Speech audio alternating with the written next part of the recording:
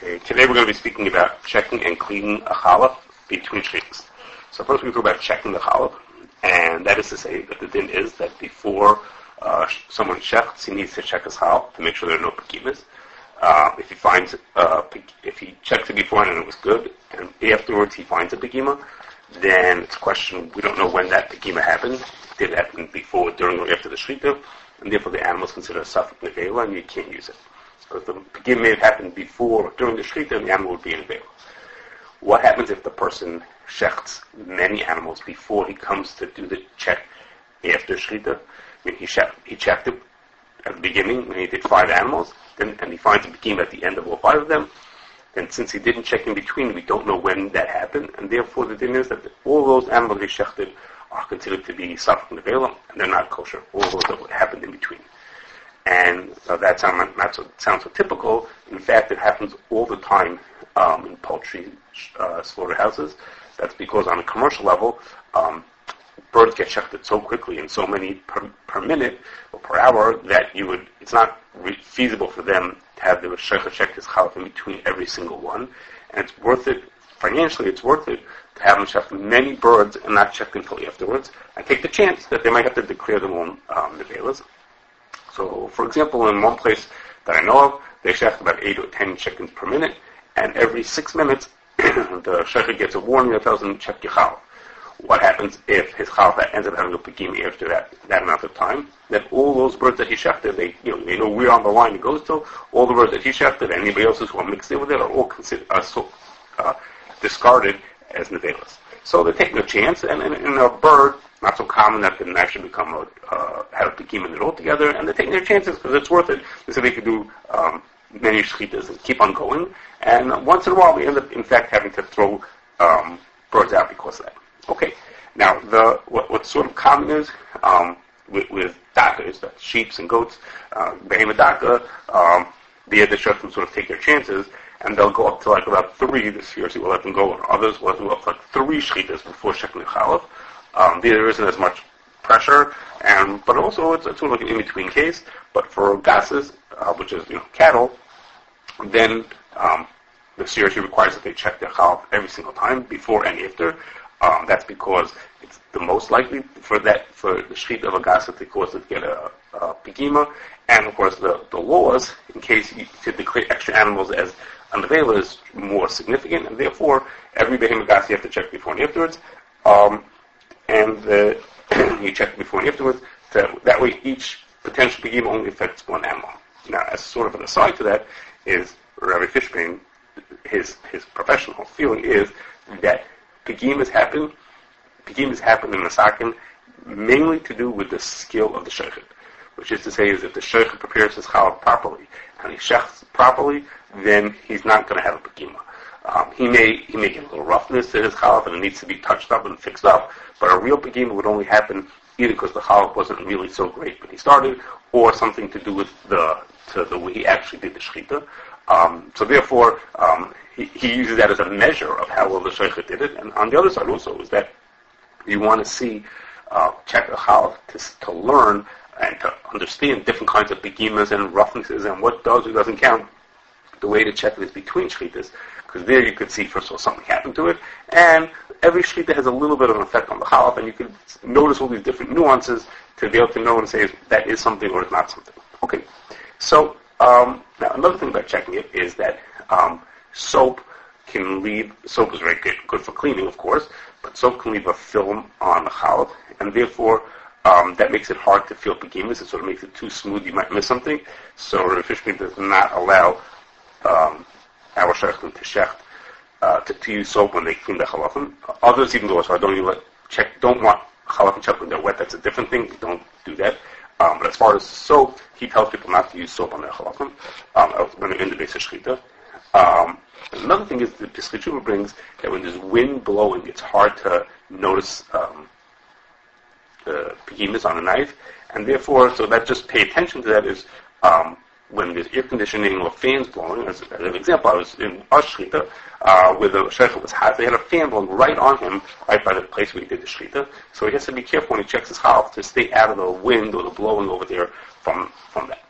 Okay, now the Gemara says talks about different ways that people check the halafim. What we know, of course, you're checking with your finger. The more talks about checking with the skin, that the Prima Government says we really should do it. He's upset, actually, that people stop doing that. We just do now with the fingernail. And that may have something to do with what we spoke about, the modern version of it, not the Prima Government. What we spoke about last time, that the halafim we use maybe can't even be checked with a finger. It's a question. But one of the things that the Gemara talks about is that people would check it in the sun. They hold it up to the light, and you could see by looking at the blade, you're looking at the edge, at the hood, to see whether there's a begim or not. So the Shulchan Aruch doesn't bring that. The Gemara mentions that people who did that, it's not put in Shulchan Aruch. The Taz talks about it's a positive thing you should do that, and the Darkei Tshuva, the Shach implies that you don't need to do that. The Shach makes it sound like if you were to find some kind of a problem when you did that, it would be a problem. You don't have to be choishish and therefore check so well. And Darkei Tshuva talks back and forth about whether you shouldn't do it. And in Lamaisa, Shechtim are not doing that as a rule.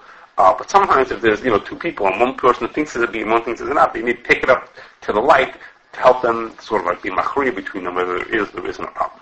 Okay? Excuse me. Okay, so now let's move on to now that we've checked the half and the half is clean, and we check it after shchitas and it has no beginning in it either. Wonderful. So let's think about now what happened to this chalaf during the shchita, and that is as follows. When you shecht the chalaf and there's blood left on top of it, the fact that blood, of course, is treif. You don't eat blood, but even though blood is treif, and you're about to put that on for the next shechter on the next animal, even if there be blood left over, which typically there's not, but even if there would be blood left over, you didn't rinse it off, then the din is that there's no problem that blood is going to be balua into the next animal, because as a chashash at the base of shchita is roiseach, you don't have to worry about that, because we say, since it's tard lafuke dam, the animal that's being shechted now is spitting out its blood, so therefore it doesn't absorb blood from the chalaf. That's not a problem. However, what happens if the chalaf was used to shecht in the veil or a treifa? So now that it's not just a question of the blood, now if there's any shamnunas, any fat left on or grease left on the knife, that's treif because it's from a veil or from a treifa. And there's no tarid lemiflat over there. So there the thing is, you're supposed to rub it off. The davar kosher, the Shulchan Aruch says the minig is l'kancha yafa b'seir havehem, like this wipe on the side, an animal's hair, or just wash it somehow. That's if you use it once like that. What happens if you regularly use it for shechting treifa? Then you're supposed to do an itza beforehand, and if it was a sakin shal nachri, a goyish chalaf, meaning it was used all the time, then you're supposed to hashchaza to sharpen it, and not even l'chatzir you shouldn't even rely on the itza. What happens if you didn't do these things? You didn't clean it properly, each one with fishu, which one you didn't do. Then you're supposed to wash the base of shechita to get rid of any shamnunas that might have been left over, and the Taz says you should maybe even do removal kedei klipa of the base of shechita. So the Simcha Dasha talks about this, and he says you should clean the knife. There shouldn't be any grease, any fat left over on the chalaf, in order that you should use it for the next time. And then he gives a test, and he says, here's a test that you should do. You should put water on the sakin, and if it's completely clean, the water will slide down. And if there's some shanunas left over, then it won't. And here's like a little demonstration of what it seems like what he's talking about. So you see that in the one that's completely clean, the water flows very smoothly, and the other one where there's some shanunas left on the knife, it seems to not go as smoothly. And seemingly that's what the Simcha Dasha is talking about. So when a shochet finishes his shchita, and he cleans his knife, and he cleans his knife afterwards, especially what we would do for a behemoth gasa, that we have to put onto the stone. I'll talk about that in a second. Then seemingly it qualifies for all these things, that we don't have to worry about the shamnunas left from one shchita for the next one. If the first one was in a veil or a treifa, then we don't have to be so concerned about it. And talking about the stones, it sort of works like this. I may have mentioned this beforehand. That's right. there are two stones usually. One is, this is a rough stone, and this is a smooth stone. I guess in the picture you can't see the difference, except that the smooth one is a little bit better used than the other one is. And the rough stone is what's used for getting the rough edge of the challah. It makes it the sharpness and hones it down to being a certain, so to speak, it moves the most metal and makes it as sharp as can be, the chad. And then the smooth stone, the glatt stone, is what makes it chalak. It makes it smoother. It doesn't remove as much, but it fines it out and makes it work better. And most shaykhim have just those two, a rough stone and a glatt stone, or a smooth stone. Some shaykhim have more, have different variations of that, but that's by and large what they do. And in fact, the Sirsi requires by Gasses that every time, after every shechita, you have to put the challah back onto the smooth stone to touch it back up and make it ready for the next shechita. Not everybody requires that. But on the other extreme of that, so to speak, is that there are some shechitas that do not allow, some Rabbanim HaChashem, should I say, that do not allow their shechita to bring their rough stone down to the floor, because they're concerned if your challah is so bad that you need to put it back onto the rough stone, and it needs a lot of work, then it's already, that knife is not doing so well, and you're going to need so much work on it that it's going to distract you. Either you won't do a good job or distract you considerably from the shechita. So they tell the person, if your knife is so big that it needs the rough stone, put the knife on the side and pick up a different knife and use a different one. And if all your knives are gone, then you have to get off the floor, because you can't sit and use the rough stone on the floor. You only use the glatt stone. And others allow it, and they'll say, you got to give him his tools. You don't give it to him, he's going to keep shechting with a knife that really needs help. So it's a toss-up, which is really the better way to go. And give him the tool, or say to him, listen, if it's that big, then you shouldn't use it at all. Okay, now, we're talking here about, and I'm going to continue talking about the challah and how it's affected by the fact that Hezbollah Shamim is on it, and I'm going to talk about another issue in a second. But there's a whole different question about the other knives that are in the base of shechita, not the challah, other knives, the butchering knives that are used by the rabbinic staff, like for bedikas and checking other things and cutting things open, and for the rest of the employees who are cutting all kinds of cuts. We're going to talk about those knives some other time, Mirz Hashem, in the future, about those knives and what their status is. Today we're focusing just on the challah. Now, it's pretty standard in a slaughterhouse, it's pretty standard that there are water baths, hot water baths, all over the place. And the hot water baths are there to sterilize knives and hooks and all kinds of things. Which is to say is the government wants the knives, everything to be as sterile as possible, of course.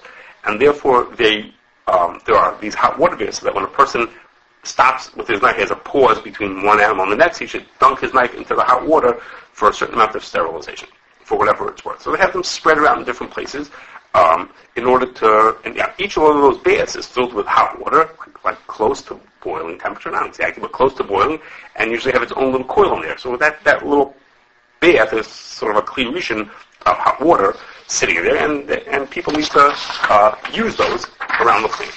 Now, there are times that the USDA will tell the sheikhim that they have to stick their chalafim into there also. As you see, Larry Fishman once asked the USDA himself, the actual, back to the USDA office in Washington, and said, "Is it true? Do you need to put your chalaf into the hot water?" And they said, "No, there's no legal requirement to do that. But that's might be true from the legality and from the technical rules. You don't have to do that. But the USDA inspectors in each plant are very much in control, and they do it their own way. And if they tell you that you need to do it, then you must take that seriously. They're not." Just because you tell them it's not officially in the rules, that won't necessarily convince them to that. So the question is, so what happens if that was going on? Would that be okay for the sheikh to put his challah into the hot water bath, into this hot water bath between shechitas? Would he be allowed to do that? What's the question? The question is, when talking about beforehand about a person who shechted a nevela trefa, which of course happens, he shechts something and became a nevela, or shechted an animal, and how many percent of the animals are trefas? So he shechts plenty of trefas.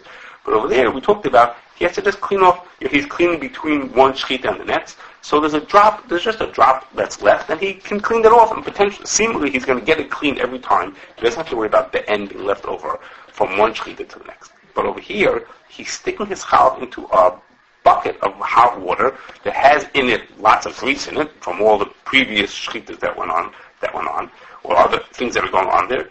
And in there is loads of fat of nevelos and treifas. Every time you shech the one that's in nevela, it would be potentially in there.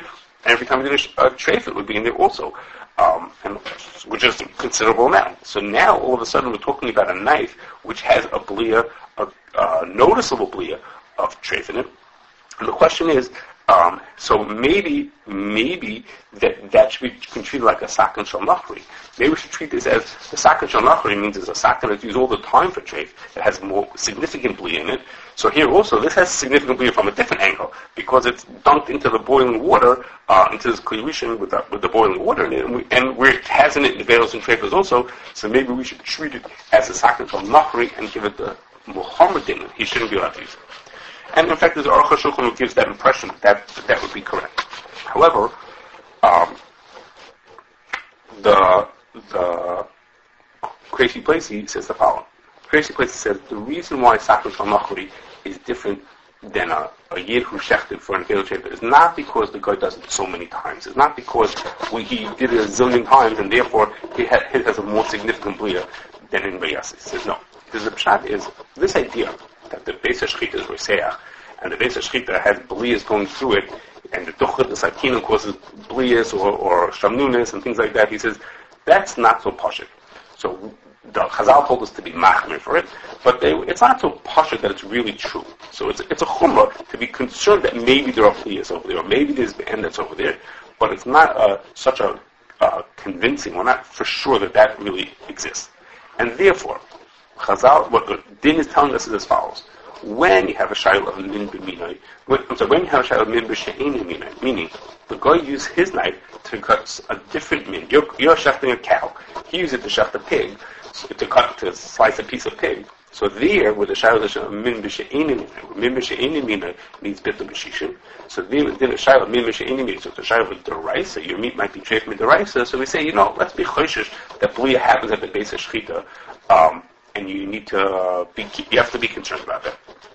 But what happened? That's when it's a sakan shel nachri, because he cut all kinds of animals that are min b'she'ein minai with what you're shechting. But when the yid used his knife for nevelos, he shechted one cow and it was a treifa, and he shechted a second cow that comes afterwards. It's not because he has fewer animals that he shechted that were not kosher. It's because the animals that he shechted are min b'mina is what he shechted now. He shechted one cow, now he's shechting a second cow. So it's min b'mina. Min b'mina, which is bought the paroi, means it tells us that the shayla we have here is only a shayla with the rabbanan, that maybe this is a min b'mina, which with the rabbanan needs to have shishim. The rice it's bought the paroi, meaning it's of course the blia always going to be bottle. So since it's a shayla only the rabbanan, so therefore Chazal tend to be maker to be less concerned by sakan shel Yisrael that was used for a treifa. They said to be less concerned in that case, and you could get away with just wiping it off or cleaning or things like that. But if that's the difference between a sakan shel nachri and a regular sakan of a yid, if that's the nafkamina, then in the Beis HaShechita by us, the fact that it was used many times, and the fact that it has a blia from this klirishin doesn't make a difference. Because the blia, we're shechting here, sitting all day shechting, let's say sheep. So we're shechting sheep. So all the blias that are in there are nevela and treifa of sheep. So then, the fact, even though we know there's a strong blia, that doesn't make a difference, because that strong blia still is a min b'mina with the next sheep that we're about to shech now. Therefore, that would be a reason to be make on say, even if you had to put it into the hot water, that would not cause a problem to use that chal later on for shechita.